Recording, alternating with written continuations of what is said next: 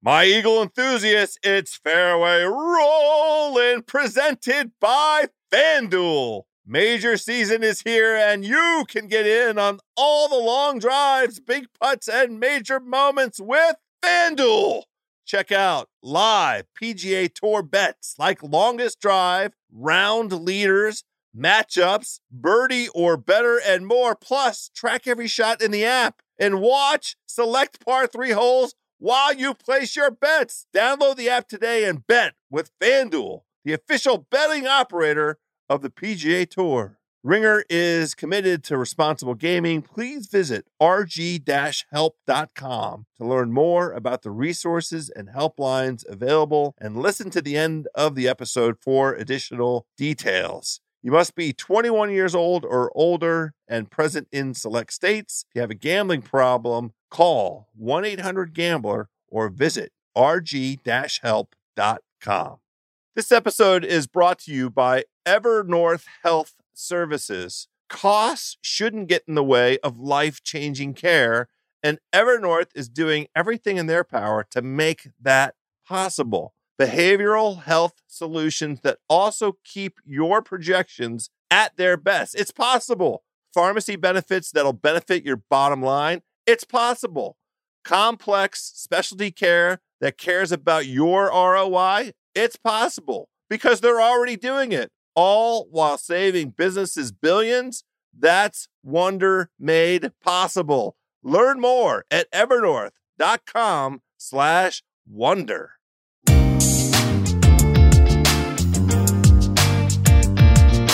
Hello, friends, and welcome to this golf podcast.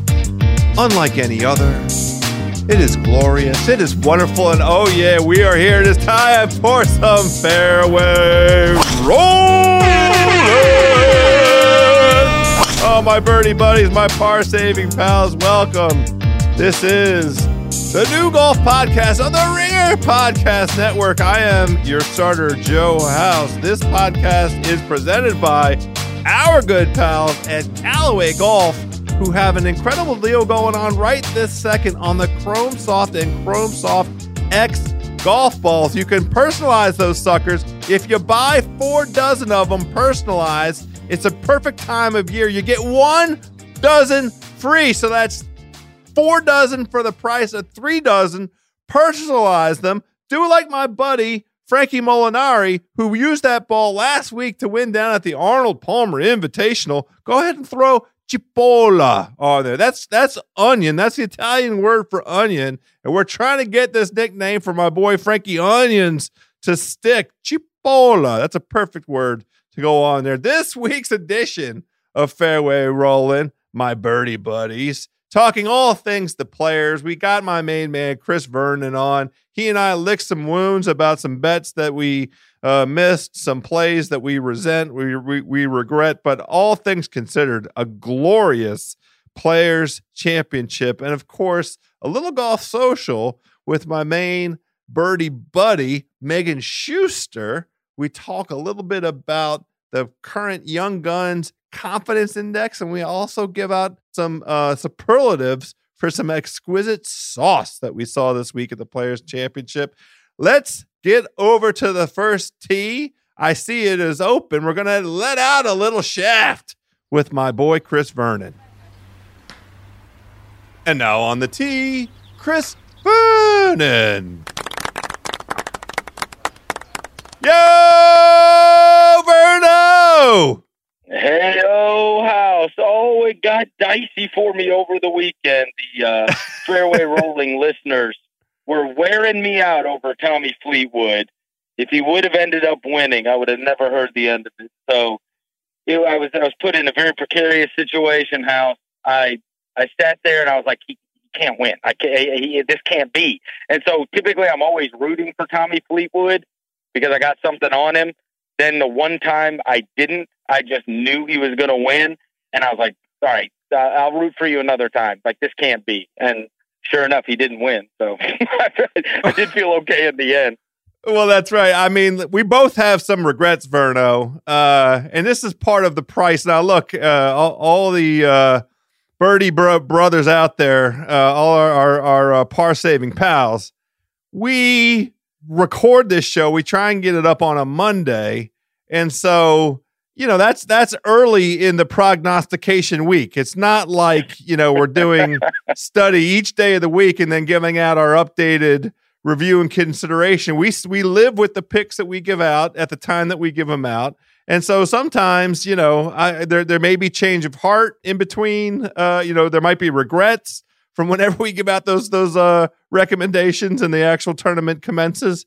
And, I guess it's Verno, we can always go on the Twitter and give out some folks if there's any change of heart. But we talked ourselves out of both Rory and Tommy Fleetwood last week. We were looking for value, but let's begin with this. It was a totally different golf tournament because of the March playing of it versus what we've seen the past 20 years. And I am just going to have to come right out and say it. I love it. I loved every minute of it. I couldn't get enough of it. How did you, what was your reaction to the tournament this week?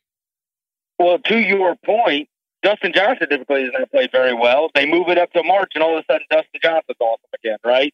Yeah. Listen, it's perfect when it was, and it's set up on the calendar because you got the conference tournaments that are going on in college basketball that you can kind of pay attention to. And then you got Selection Sunday, but this is going to be able to, right? Like I had one TV on this and I had another one that was on the college basketball, the afternoon one, whatever that was, Michigan State, right? Yeah, that's right. So, right. So, and it feeds right into Selection Sunday. It ends up making for an awesome Sunday. I am totally all for it, despite the fact that I had horrible feelings about this Players Championship. As who did I have? Xander didn't even make the friggin' cut. He didn't make the cut. I'm partially to blame for that. We went hunting for value, and I want to follow up on your point. Your point is a great one. I think this Players Championship on the Sunday of Selection Sunday is quite brilliant. I hope the calendar lines up this way going forward, because to your point, it really did heighten the sense of the importance of the day. Like the drama of the golf was a perfect lead-in to Selection Sunday. It really felt like a great sports day on the calendar. Credit to the dudes. You know what I mean? Yeah, because everybody's paying attention to sports anyway that day. And so that's what you want, right? Like it's not one of those off, obviously with nothing else going on. There's really just college basketball and the NBA. NBA's in total dog days. So people are just kind of waiting. Teams and fans are just counting the days until the playoffs can start. And so there's not a lot of interest in that. But it does feel kind of like, how, and then we'll get through the NCAA tournament, and then bam, we'll get to go straight to the Masters. But anytime there's a heightened sense of community amongst sports fans, that there are people on social media that are talking about things that are going on in the world of sports. So now all of a sudden, if you have an awareness of that, now it's popping where people are like, hey, look at this leaderboard. Like, this is going to be great coming down the stretch. And it did end up with some super drama because I think there's a lot of people that are sitting there going, all right, Rory's got to get a 4 in order to walk away with this thing. What are the chances this isn't going to a playoff? What are the chances that he's going to just, like, he knows the number, he knows he's got to make a par, and instead he stands right up there on 18 and stripes it down the middle fairway and ends up 2-putting for his par and gets out of there with the win. Now that put a little bit of the hairs up on the back of my neck. I'm not going to lie. And that was the second shot inside of an hour that had that effect, because Jimmy Furyk, what was that? An 8-iron or whatever he hit from the middle of the fairway, 170, whatever, that he hit to 3 feet, and he started walking after it. Like basically as soon as he struck it, he's walking after it because he knows how good it is. And it gets so tight in there for a guy who in a previous kind of card, now he's at the tail end of his PGA Tour career, 48-year-old. But it was very inspirational for an old dude like me, But, he'd previously had a reputation of being somebody that wasn't necessarily clutch down the stretch because he'd had some moments in his latter portion of his career where, he was near the lead or in the lead and then didn't pull out the W.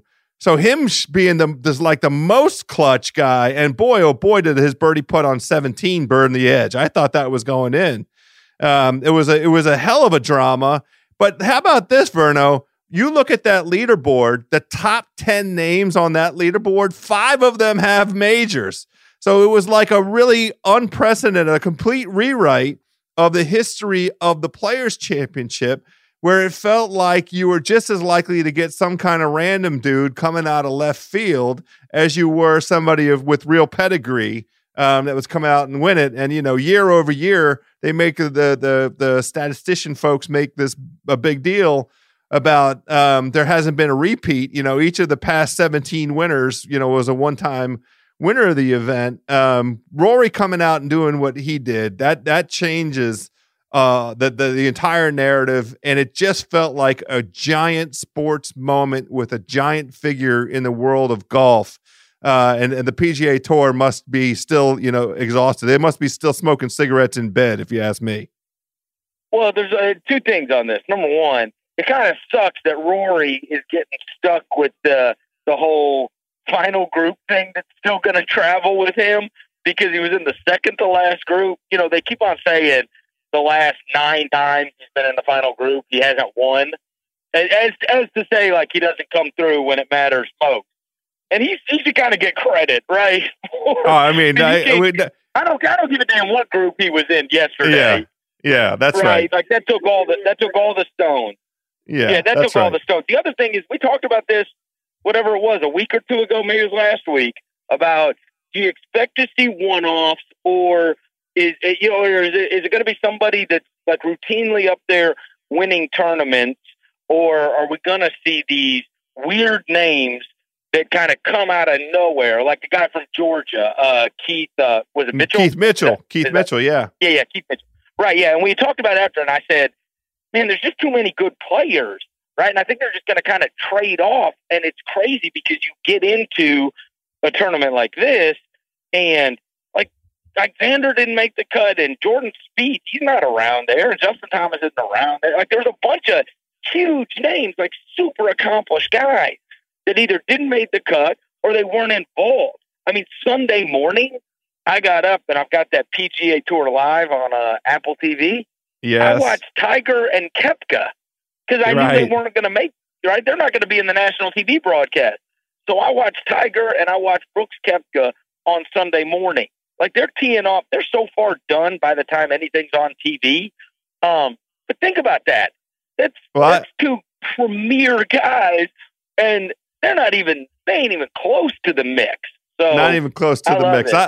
I want to do a quick aside on Brooks Koepka, and this is one of the things I'm interested that you and I need to pay attention to as gentlemen that are we wear the cloth of the wager. We are wagerers of the cloth. It came out. I saw a story this morning when I woke up where Koepka gave a quote about a change in diet and his physical training regime, where he's lost either over 20 pounds or nearly 20 pounds in the last 4 months doing 2-a-day workouts and doing some kind of crazy diet, restrictive diet kind of thing. And he just said he also lost, between 6 and 10 yards off the tee, but the diet portion of it is done to come Wednesday, and he's going to have a cheeseburger.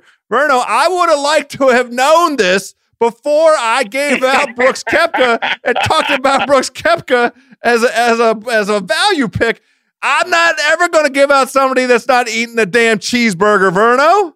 What are we talking about? It killed me to see that afterwards. So we need to figure out. I don't know how we do this, but and this is, I'm only halfway kidding. The information available to folks that want to allocate a little capital, play a couple bucks on this. I really might have stayed away from Koepka if I'd known where he was in terms of this. Well, not the diet part, but at least the training regimen, right? And that he's lost weight and that he's lost yards, because that tells you something about where he is in his game preparation, right? He's not showing up at this thing. Like I put some credit in the fact that he'd missed the cut at the Honda after making at Arnie tournament, the API. He missed the cut there, and I thought that might have been a blessing in disguise because he'd get some rest because he'd played a number of weeks in a row previously. He was making cuts and stuff, and I thought all that old Brooks Koepka is going to come out. But I didn't know he's doing 2-a-days and Leah staying away from cheeseburgers. Damn it. Oh, it's so funny that you say this, too, because I hadn't read this. And yesterday morning, when I was watching him, it was cold. They had on the long sleeves. And so I even remarked to my wife, I was like, oh, look at Brooks. He ain't get to show off the guns today. Well, what if he was just covering them up? What if he's got noodles now? I'll tell you this. I was at a tournament. Hey, I was at a tournament where I followed him last year. Yeah. He was, and this was not long. This was before he won that U.S. Open. It's always probably a peak of powers, but he was huge house. I'm talking like football player big. And I was like, my God. Because you walk around and see these other guys, and even you see, you even see his training buddy, a guy he lifts with and deals with all the time, and DJ. And DJ's just long and lean, right? Yeah. He's not, he doesn't, he is startlingly tall when you're by him, for the first time, but he's not huge, like intimidating. But Koepka, he was a monster. I had no idea that we're leaning down. Maybe he's got a competition coming up for bodybuilding competition. Those guys, they bulk up and they lean down. It does. The only knock ever you can put on Koepka is that he has interest in things other than golf. He seems to if he had his choice, it feels like he'd be playing professional baseball instead of professional golf. But he always is. Every time he gets a chance, right? He's always saying it always scares me because I do like him a lot and like watching him play, especially when he's at his best. But he always says, like golf's boring. It bores me. Like the biggest thing I have to fight is getting bored. I know. Oh my! It's very, very. It's always a risk proposition wagering on him. So hopefully, folks out there were able. Now I did this. I should have tried to talk you into it. I did live bet Rory at the very bottom of the market. I live bet him Saturday morning when he and Tommy Fleetwood were tied at the top at 12 under, because I was worried going into Saturday's round that Rory would come out and shoot something like a 64, 65 and get up by 6 or 7 strokes, and that the odds would go negative. I wanted Rory at plus odds going into the weekend. Now, if I just stayed tight, I could have had odds that were double the odds that I got him at, because he and Fleetwood kind of knocked it around a little bit on Saturday. And honestly, I have to tell you, Verno, I thought I was very encouraged by Rory having his sort of challenging round on Saturday and him showing some resilience and still finishing under par, even though he ceded the lead, even though Jon Rahm jumped up over both him and Fleetwood into the lead. I was really impressed that Rory was able to pull out around 2 under par on Saturday, I believe it was, because he did not have his A game. He was scuffling out there. Well, I am not going to let you do this on the pod. Where you're like, oh, I should have told you to do. You hated yourself for live betting Rory McIlroy. You're right. Truth. And if I would have done it, you would have been like, no, don't do this with me. You know who I took live? Tommy Fleetwood, in case, right? Yeah. There's no way I was coming away empty-handed if that idiot won. And the other one was, what was it? Oh, Dustin Johnson, the night before. I was like, well, geez, if he goes out there and, I think he was in 8. So if he gets like a 65 or something, if he throws up a crazy number, which he's capable of, I thought it was at least reasonable value. I mean, it was a super long shot, but I thought, hey, you throw a little bit on it. If it hits, it's huge. I did the same thing. I put a little bit on Dustin on that exact same principle, because I had him. He was available around 20-1.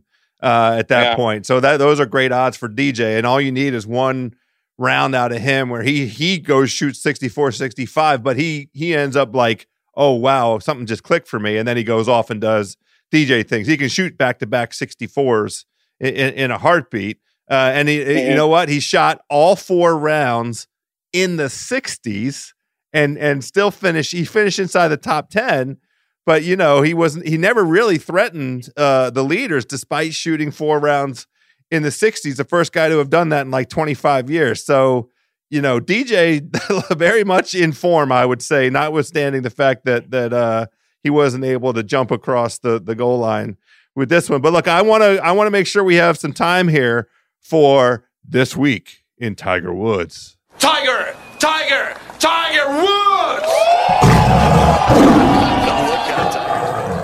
Because you mentioned it. Now, his whole tournament, this so rarely happens to Tiger, but his whole tournament really ended Friday afternoon on the 17th, or Friday morning on the 17th tee. Take those 4. Let's just say pars it. Right? Because he took 7. Yeah, that's take those right. 4 off. Let's just say pars. I know you can't go back and do that, but there's 1 hole, right? So take 4 strokes off. Where does he end? Because he was 30th, right? Where does he end if he's 4 lower than what he was? Well, he ended up at 6 under for the tournament, and it would have put him up at 10 under.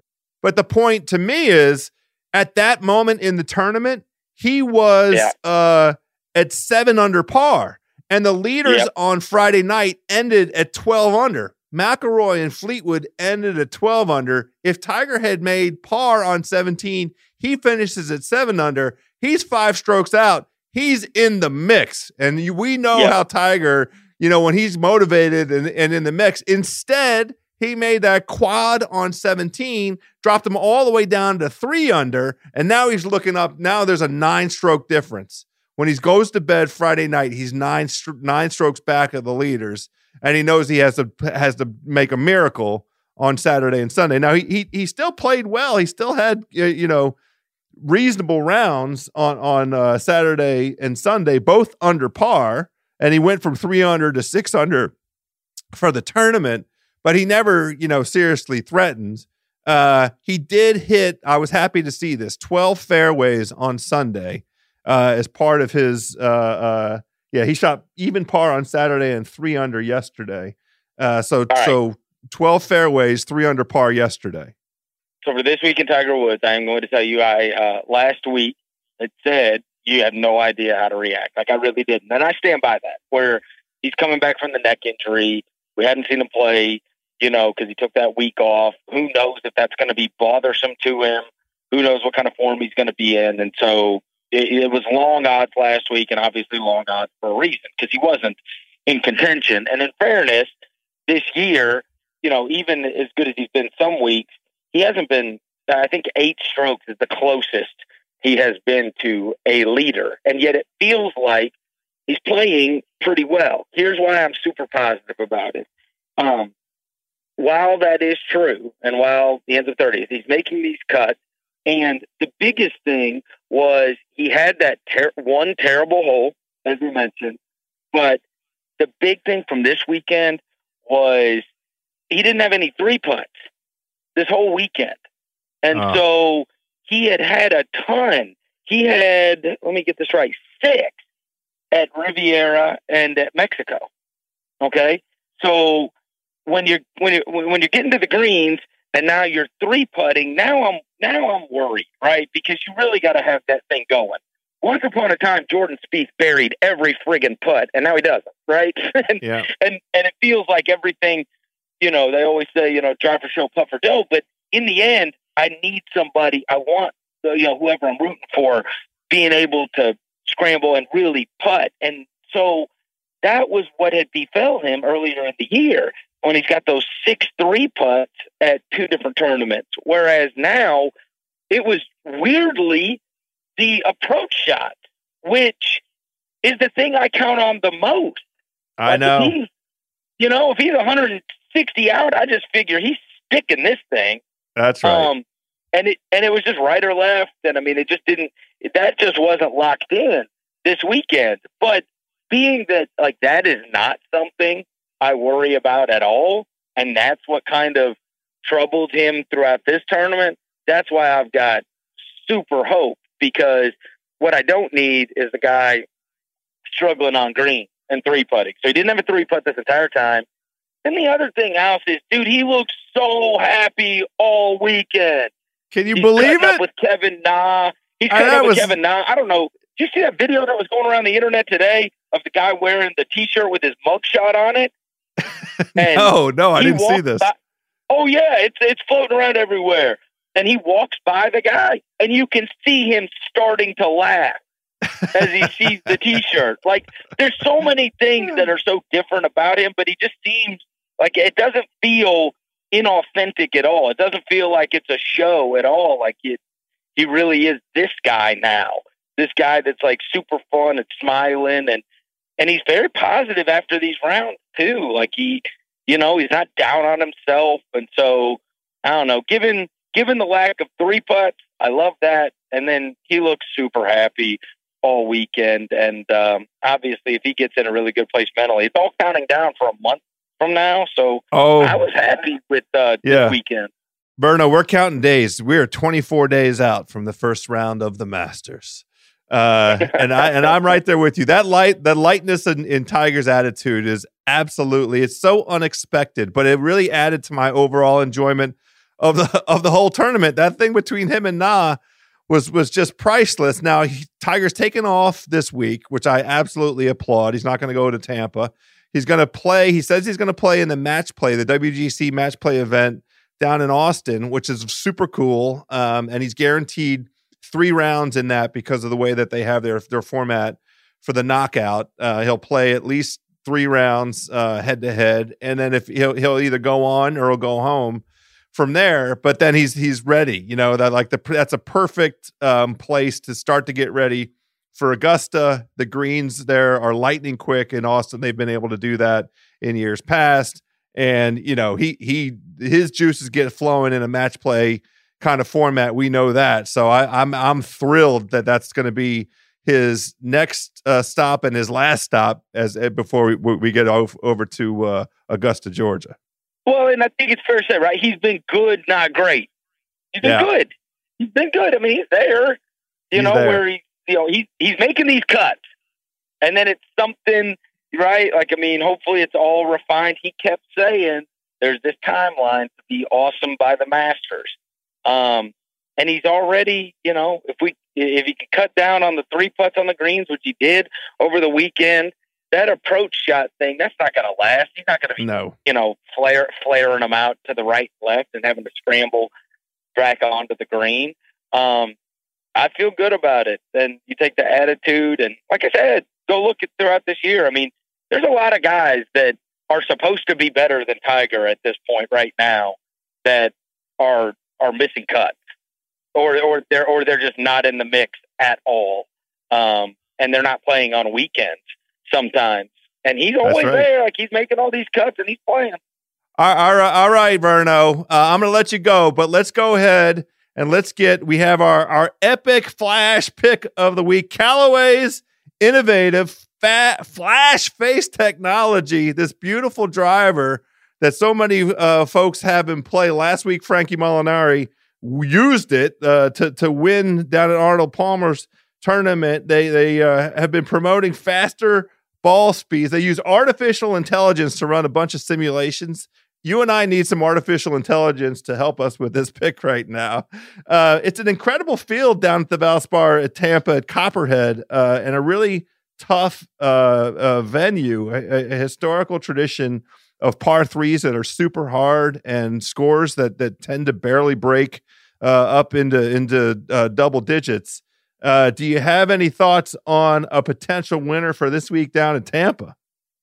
All right. So given last week getting so colossally burned by trying to take a long shot in Xander, who doesn't even make the cut, I'm done with that. I am going to go with a couple favorites who don't have I'll give you 2 that are like high, probably in the top 10 in terms of odds, and then I'll give you 1 long shot. Okay. Okay, good. So, I like it.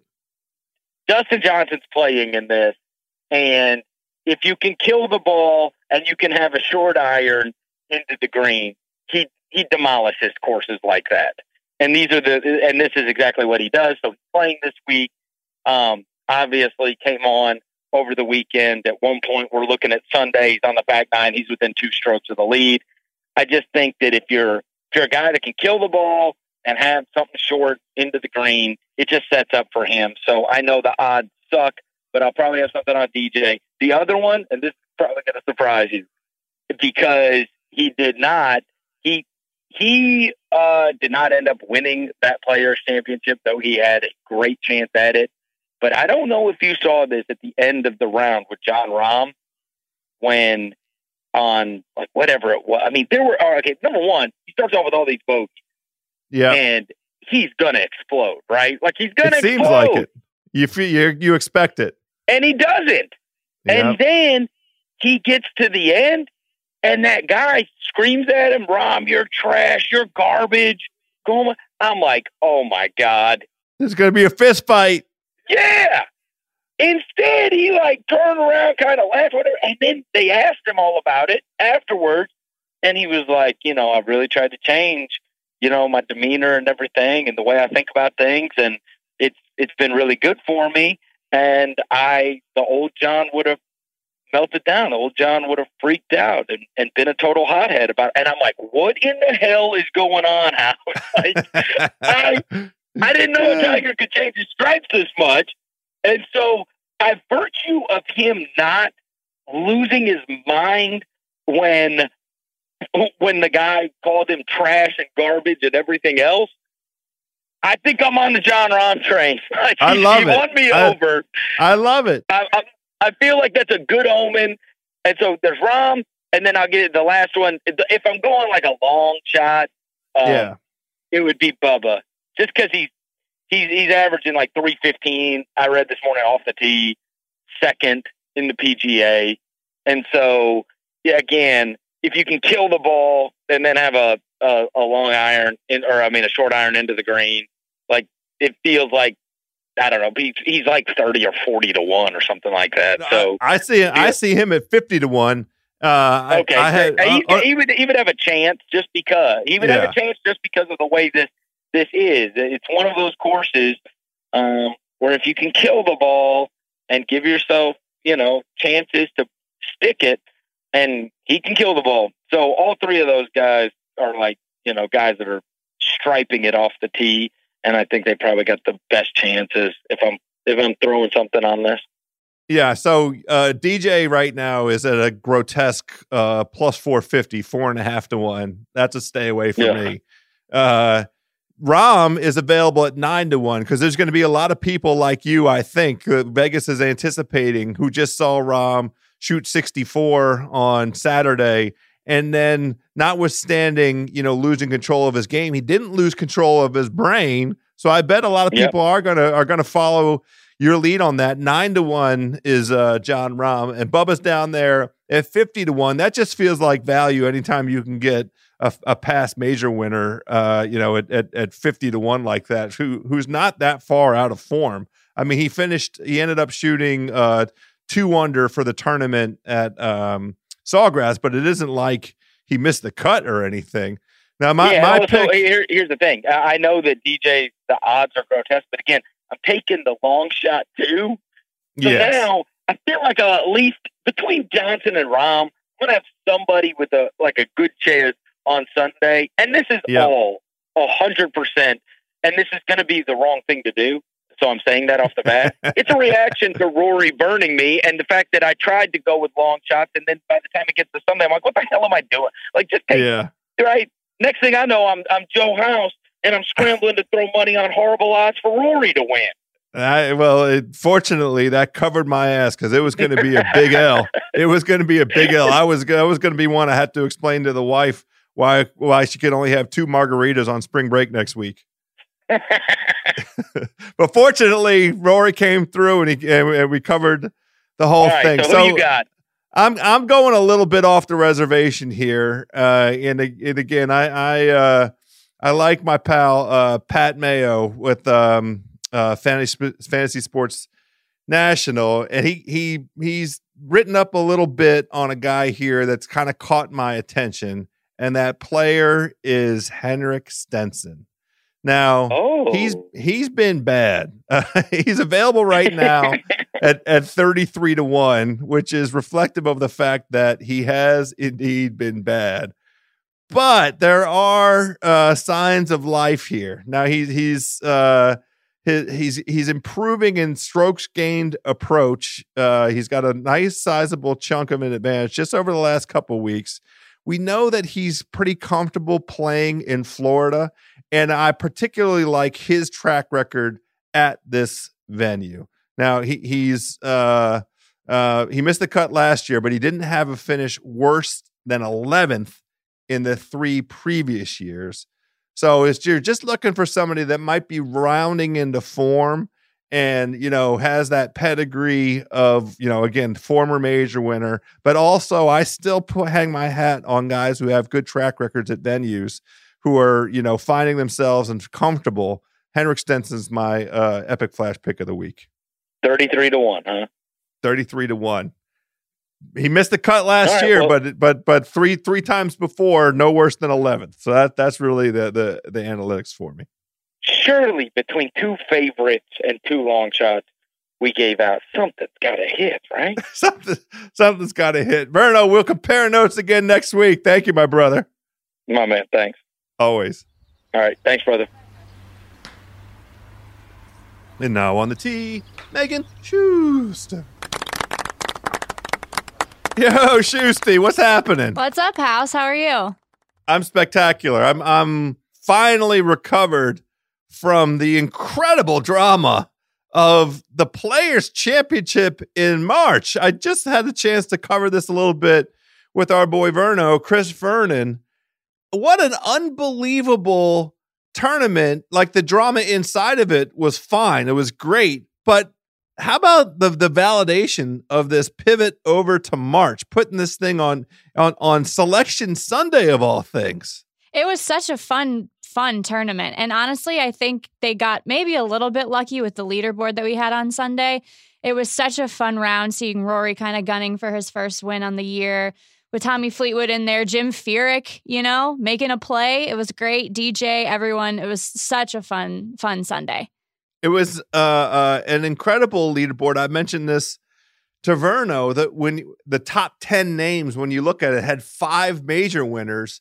And so we were just speculating a little bit about, does this portend a new identity for the players? Does this putting this tournament, at the beginning of the schedule in terms of, big events that are happening in golf, and the difference in the weather, which is pretty prominent. One of the things that Rory talked about that was really interesting, he gave this great interview to the Golf Channel set. He went up there after he won and sat with those guys, with Brandel and David Duval and Rich Lerner and Frank Nobilo. And he said that he was walking around with Jason Day during that round yesterday, and they were commenting on the predictability of the rough, that they were able to get repeatable results in their shots out of the rough because of the consistency. There was not a big variation in like the density or texture or height that they experienced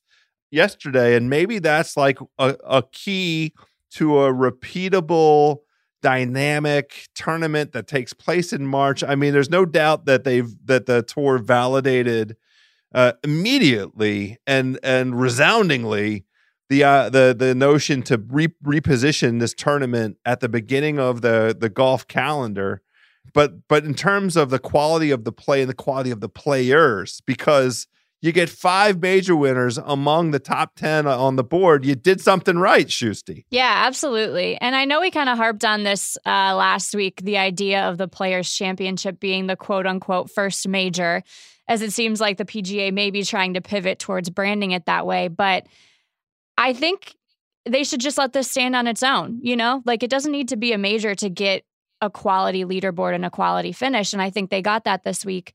Like you said, playing it in March is great. And if the conditions are repeatable and are, subject to a great finish like this, then I think hopefully we get this for many years to come. This was so fun. Yeah, and I really do. They hopefully will back down from the M word. They don't need to use Fingers crossed. It's its own standalone, tremendous convening of the best and deepest field in golf, and they can just live with that. And it really does set up a beautiful window into this stretch. We're only 24 days out from the Masters now. I can't believe it. What a beautiful preview for the Masters. Like, what a great setup. What a great appetizer. And how about this? It had the desired effect of putting golf on the sporting calendar and putting it in the minds of sports fans all across the nation by having it coincide with Selection Sunday. Like, Selection Sunday now to me is mostly boring. The only college basketball of any consequence is the Big Ten tournament, and it's always Michigan State, Michigan, or Ohio. It's right. It's like the least interesting conference tournament championship to me. I just couldn't care less. So having the golf be the lead in to Selection Sunday, it's really, like sports fans, consuming, wanting to see the big names out there. You get that with this tournament, pats on the backs for the tour, and that's a rarity coming out of me. It's not often that I'm out here giving out hugs for the PGA Tour, but they deserve it for this one. I thought it was really terrific. They do, and maybe they got a little bit lucky with Rory being the winner. But yeah, they seem to do everything right. It was a blast to watch. We already covered all the big names that finished toward the top, but I think coming into this week, House, we maybe should have kind of predicted that Rory may have a finish like this. Oh, I know where you're going with this. Go ahead. Let's talk about it. I think we need to go through a few maybe predictive things that happened earlier this week. I came into it pretty meh on Rory, sort of just hesitant. He'd been playing so well, but had many close calls and hadn't really finished anything. So I needed a little more proof heading into the weekend. But looking back, there were a few signs along the way, a few guideposts that I think I should have picked up on. And if I remember right, you had a bit of money down on Rory this weekend, right? Well, I didn't end up doing it in advance. I ended up live betting him Saturday morning. When I woke up, I was worried that he was going to go crazy low, and I didn't want to have to buy odds. I didn't want to pay. So I wanted him still available at plus odds. Now, they were not plus very much. And if I'd waited, I would have done, I could have got double the odds that I ended up getting. Sure. But I just wanted to get in there and get on him because I thought when I woke up Saturday morning that the two most likely winners were either Dustin Johnson or Rory. And Dustin Johnson was a little bit of a longer shot. I just thought, if he shoots a 64 today, that being Saturday, he's right back in the mix. And then, all bets are off. When DJ starts going low, you just get out of the way. So I put a little on him, but I went much bigger on Rory because it just felt like there is that stat out there with Rory that was something that should have told you and I to pay a little bit more attention. This run that he's on now, where he finished 6th or better in 6 consecutive starts. He did this one other time in his career, although maybe he's done it more than that. But the last time he did it was in 2011. And his 6th start during that streak, he went out and won the tournament. So we're coming into this week, he'd had 5 straight inside the top 6. And this was a 6th event. And some people were pointing to that as the one for him to come on in and do the exact same thing he did 8 years ago. And, he went out and did it. Yeah. And I wanted to talk about that stat too, because I think it's so amazing how predictive it turned out to be. I know you and I had noted it last week coming into the tournament, how cool that was. And it's really amazing that it turned out to be true again, 8 years later. But I think, coming into the tournament, I was a little bit worried about how, quote unquote, clutch Rory would be if he could, actually close things out, especially in a stage like the Players. But it seems like he really had an amazing mindset. He had fun out there. He had a couple quotes over the weekend that, it sounded like playing with Phil on Thursday and Friday had sort of rubbed off on his attitude. He went for it on 18 with a crazy second shot on Friday. And after his round, I guess he said that he had told NBC, Roger Maltby of NBC, on his walk to the green that playing with Phil had inspired that attitude to go for that shot. So I think it's just cool to see him out there enjoying playing with his playing partners and just kind of keeping it loose. Yeah, it helped. He kept talking about patience. He kept talking about perspective. He was using all these P words to get to the W, and they were making a joke about it on the broadcast. So if we're going to talk about the young guns and the confidence index, Rory's still a young gun because he doesn't turn 30 until May the 4th. By the way, they're making a big deal about this stat. It deserves to be made a big deal of. This stat. This comes from one of my favorite statisticians, Justin Ray, at the 15th Club. Since the first Masters in 1934, only 3 players have won 15 PGA Tour titles, including, and this is an important inclusion, 4 majors before turning 30 years old. Those 3 players: Jack Nicklaus, Tiger Woods, and now Rory McIlroy. Wow, look at that. Yeah, huge. So he's Rory at the top of the young guns confidence index.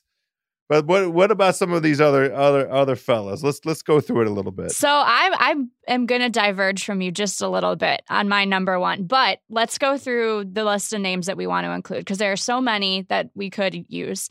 But let's limit it to some of the bigger ones. I have Ricky, Tony Finau, Bryson, Brooks Koepka, Rory, Jordan Spieth, Justin Thomas, Tommy Fleetwood, and Jon Rahm on my list.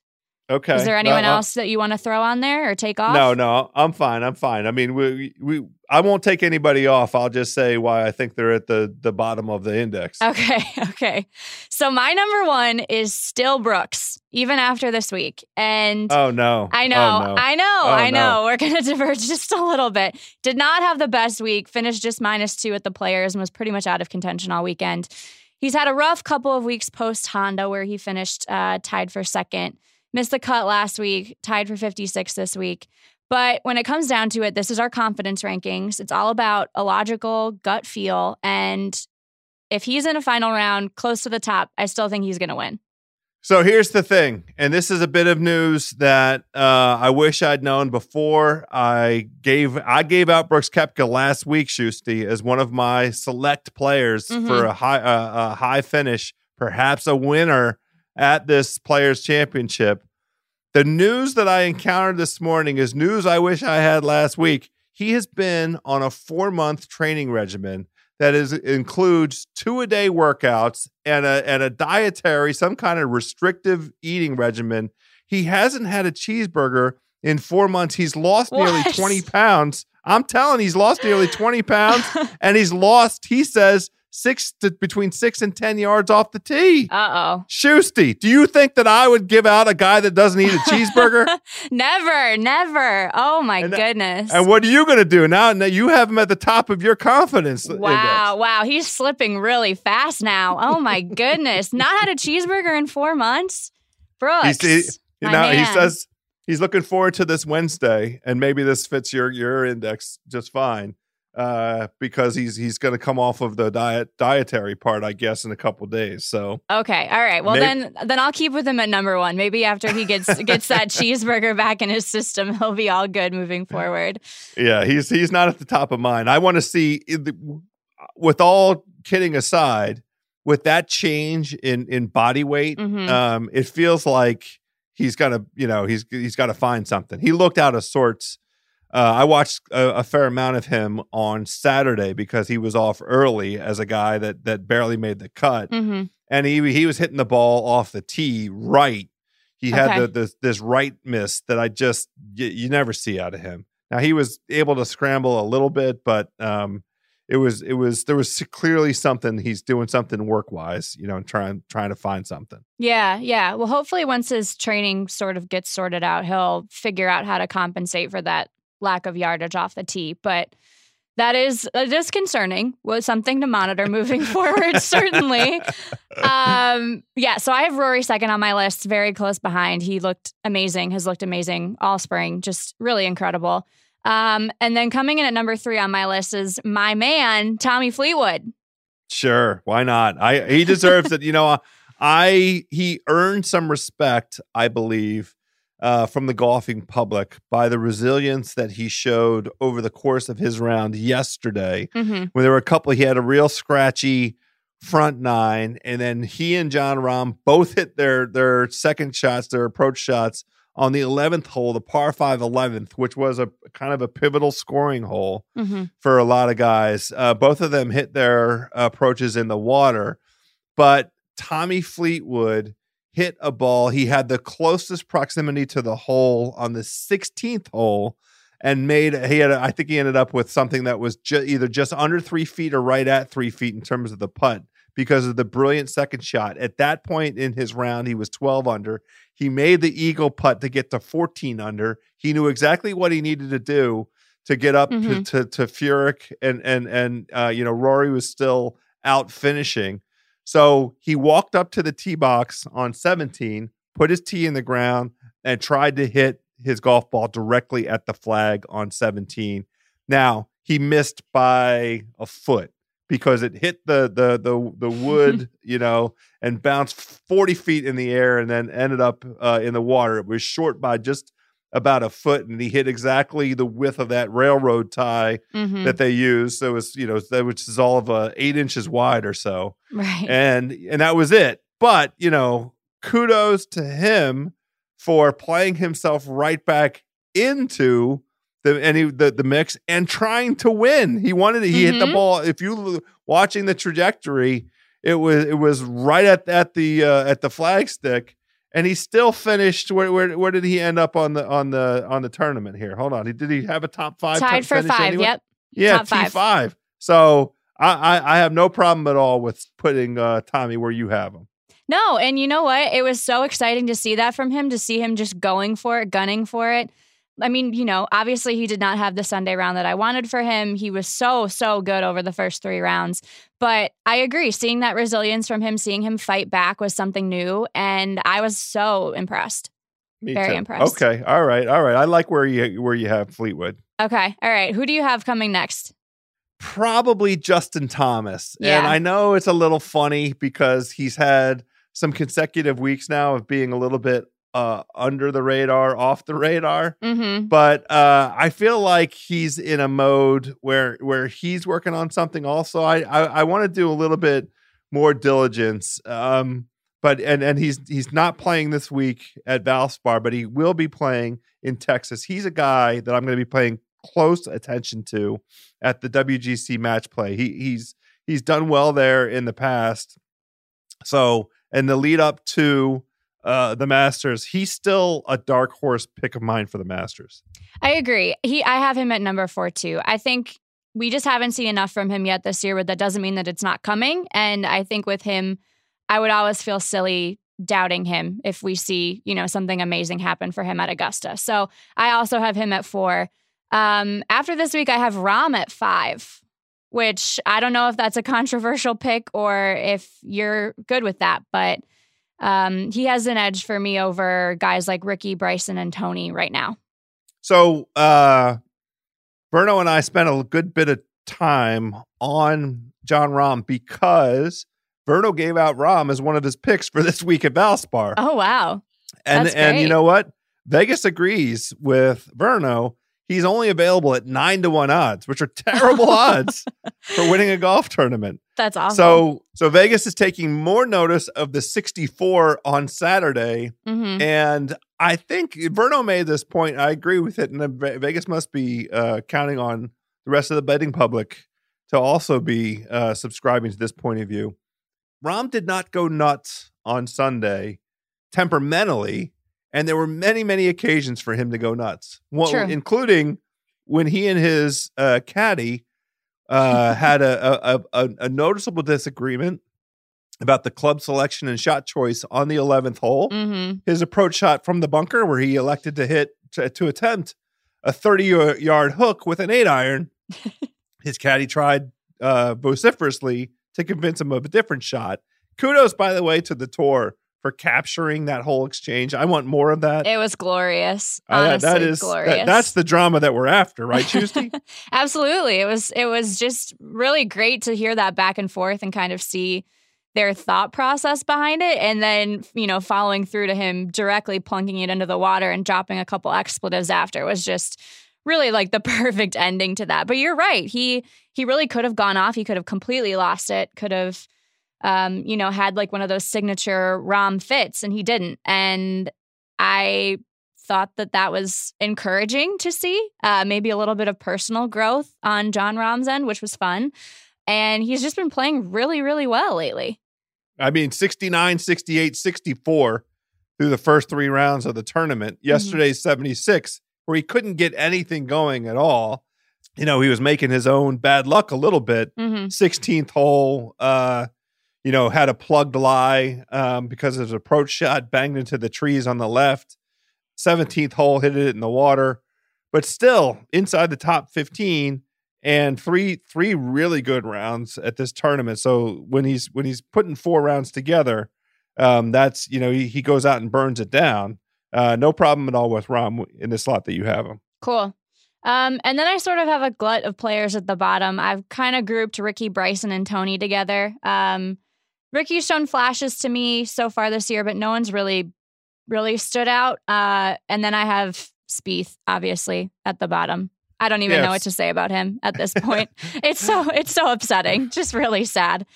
I would have Bryson slightly ahead of those other 2 guys. Okay. He shot 9 under. He finished inside the top 20 with a pretty steady diet of, he went 70, 69, 69, 71. Yeah. And I honestly feel like he is biding his time and really just getting ready for the Masters. He's another one that I'm thinking about, giving long consideration to. Sure. As a play for the Masters. Ever since his round, the first time he played it, that Friday when he was tied for the lead, and then immediately smashed a ball so far left that he was playing from the walkway area. That has stuck with me, that he's got that level of skill and confidence, and that the fact that Augusta seems to suit his eye. I'm thinking about him in a preparation mode for Augusta. So Bryson slightly improved. I mean, slightly better position for me confidence-wise than those other guys. Sure. I like it. I think that sounds great. Okay. Well, let's so you mentioned Furyk. He had an incredible week off the tee, Schusty. He ranked 3rd in the field in fairways hit, which is exactly what you would expect for him to be successful at a tournament like the Players. He's playing Callaway driver. Callaway continuing to be the number 1 driver across the major worldwide tour. Number 1 in PGA Tour driver wins and number 1 in worldwide wins this year, Callaway. Now, Furyk, that was an inspirational tournament, an inspirational performance. And he is showing up at the Valspar. He's 30-1 odds coming in to the Valspar. I mentioned him because I wanted to get your take on this little comparison that I'm going to call Sauce of the Week. Okay. There was a lot of very saucy moments throughout the entirety of the Players' Championship, which really did heighten the overall enjoyment of the whole event. I just can't get over how good an event that was from Thursday to Sunday. But Furyk on the 18th fairway, after the day before, he hit one on a line off the tee. I think he used a 3-wood that had him standing all precariously on the edge. In fact, my son was watching with me on Saturday afternoon, and he couldn't believe that there was a guy standing on the edge of the water on those things. He said, yeah, he was asking me, I said, can he fall in? And I said, if he takes a full swing, he is falling in. Fortunately, he and Fluff figured it out. He didn't have to take a full swing, or he was smart enough not to take a full swing. He chipped out and played in from there. Yesterday, he just rips one all the way down. He only had 171 left, 7-iron in hand, and he stripes one directly at the pin, and it looked like he started walking after it immediately after the ball was struck. That, to me, that was a if not the sauciest, a top 3 sauciest moment of the tournament. That was incredible to see him going up, and there were a lot of jokes made on Twitter on Sunday that it was, Jim Furyk, Ryder Cup captain for the U.S., going up against all the Europeans that he faced off with just a few months ago with, McIlroy, Fleetwood, Justin Rose, and Rahm up at the top of the leaderboard. That was pretty incredible to see him doing that at 48 years old, still walking in putts on Sunday. There was another Furyk moment that was pretty great this weekend. If you were watching on Friday, there was a video of him, taking off his hat to shake hands at the end of the round. And we have to talk about his tan line because he took off a white hat. And if you blinked at the right time watching that video, it looks like he must have been wearing two different hats because the outline of the head tan line was just so, so perfect. You would think that he would be cognizant of that, and if he wasn't, because maybe he can't see the back of his own head, that's what a wife is for. That's what right. The loved ones in your life. The loved ones in your life are supposed to help you with that. You can buy some self tanner these days. It's not like we're recommending that he go outside and get the top of the dome, crisped up. Right, but you can right. put some lotion on that thing. Put some balm on. Put a salve on that thing. Right, you got to do something. Even just maybe playing half of a practice round with the hat off, just to make the contrast slightly less stark. But yeah, I want him to practice good sun health. Yes. Good sun sun protection. Health habits, but goodness gracious, son. Yeah, absolutely. And there were lots of other saucy moments this week, House. Eddie Pepperell had one. He walked in a 50-foot birdie putt on 17 on Sunday to take a share of the lead, which was just really an iconic move from him. Obviously, there was, Rahm with his caddy on Sunday, directly plunking it into the water after his caddy encouraged him to lay up. Yeah, that was the anti-sauce. I love that. Anti-sauce, yeah. That was pretty great. And then, of course, we have to talk about Tiger Woods and Kevin Na on Saturday at 17.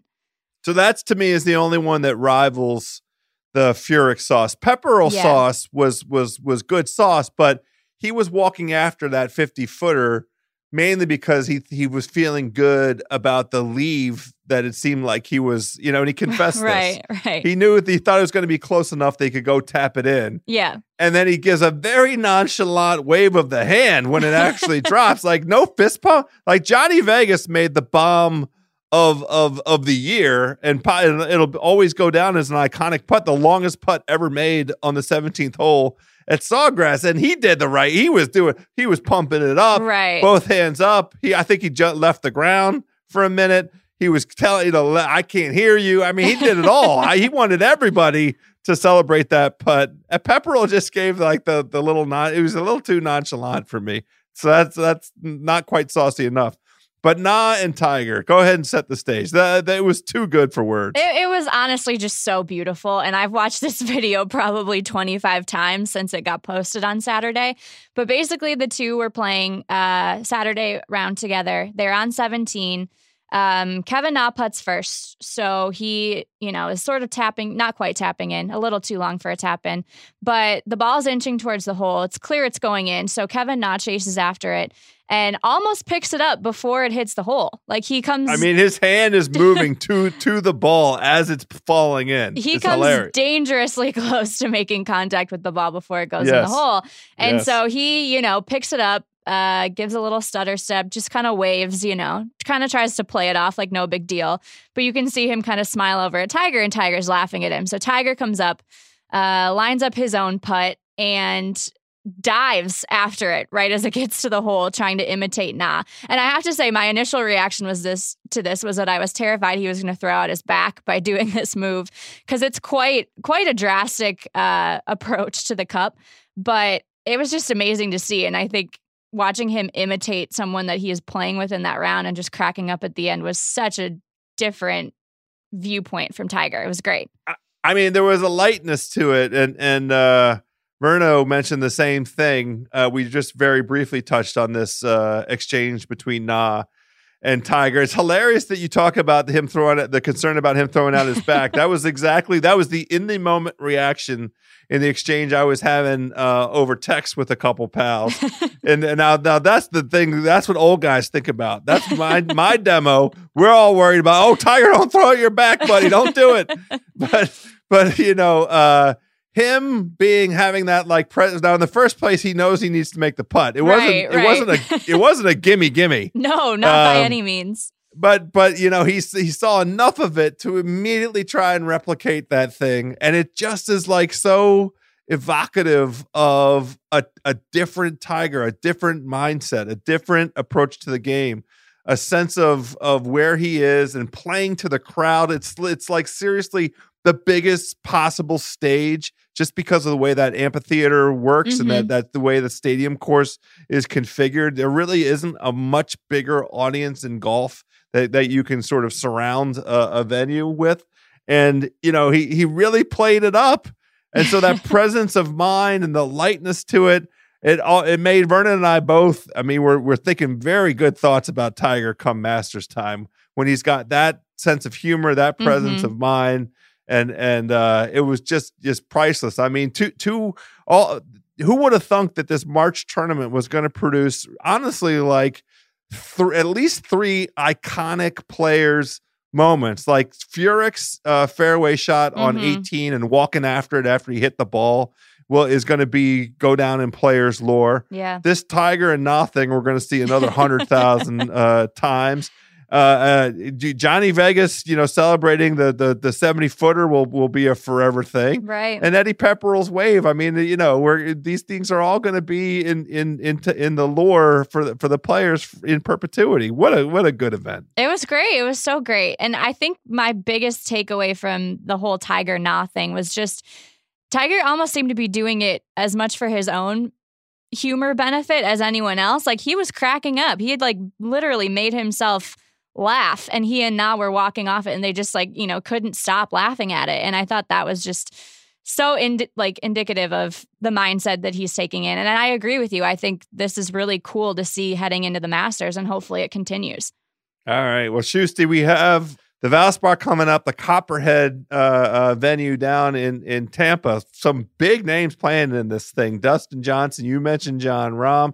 Our boy Furyk gets a chance to try and get across the goal line. Again, he's hot. Maybe we'll see it from him. Patrick Reed, who shot 3 rounds in the 60s and then shot a disastrous 76 or 77 or 78 on Sunday. Justine will not stand for that, Schusty. So I expect big things out of Patrick Reed this week. Looking forward to comparing notes with you this time next week. Yeah, sounds good. Can't wait. Thanks, Schusty.